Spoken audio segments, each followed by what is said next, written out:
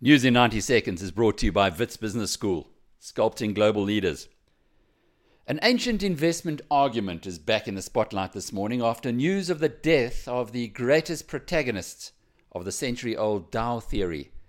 91-year-old Richard Russell, author for over half a century of twice-a-month Dow Theory letter, passed away peacefully on Saturday. His family says the $300 a year product will still be published and continue attacking a widely held assertion that market timing is impossible. Russell relied on his own secret stock market index to make some spectacularly successful calls over the years. His base, though, was the theory of market cycles that was published over a century ago by the founder of the Wall Street Journal newspaper, Charles Dow. Russell, like Dow, is an investment icon who will be much missed. On a related theme, our Pundit Poser feature, which makes its debut on Biz News this morning, asked investment professionals whether there are any South African corporate annual general meetings worth attending.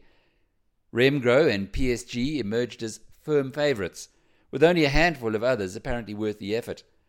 That's a sad state, considering AGMs are designed for the owners of businesses, shareholders, to question those to whom their funds are entrusted, the management.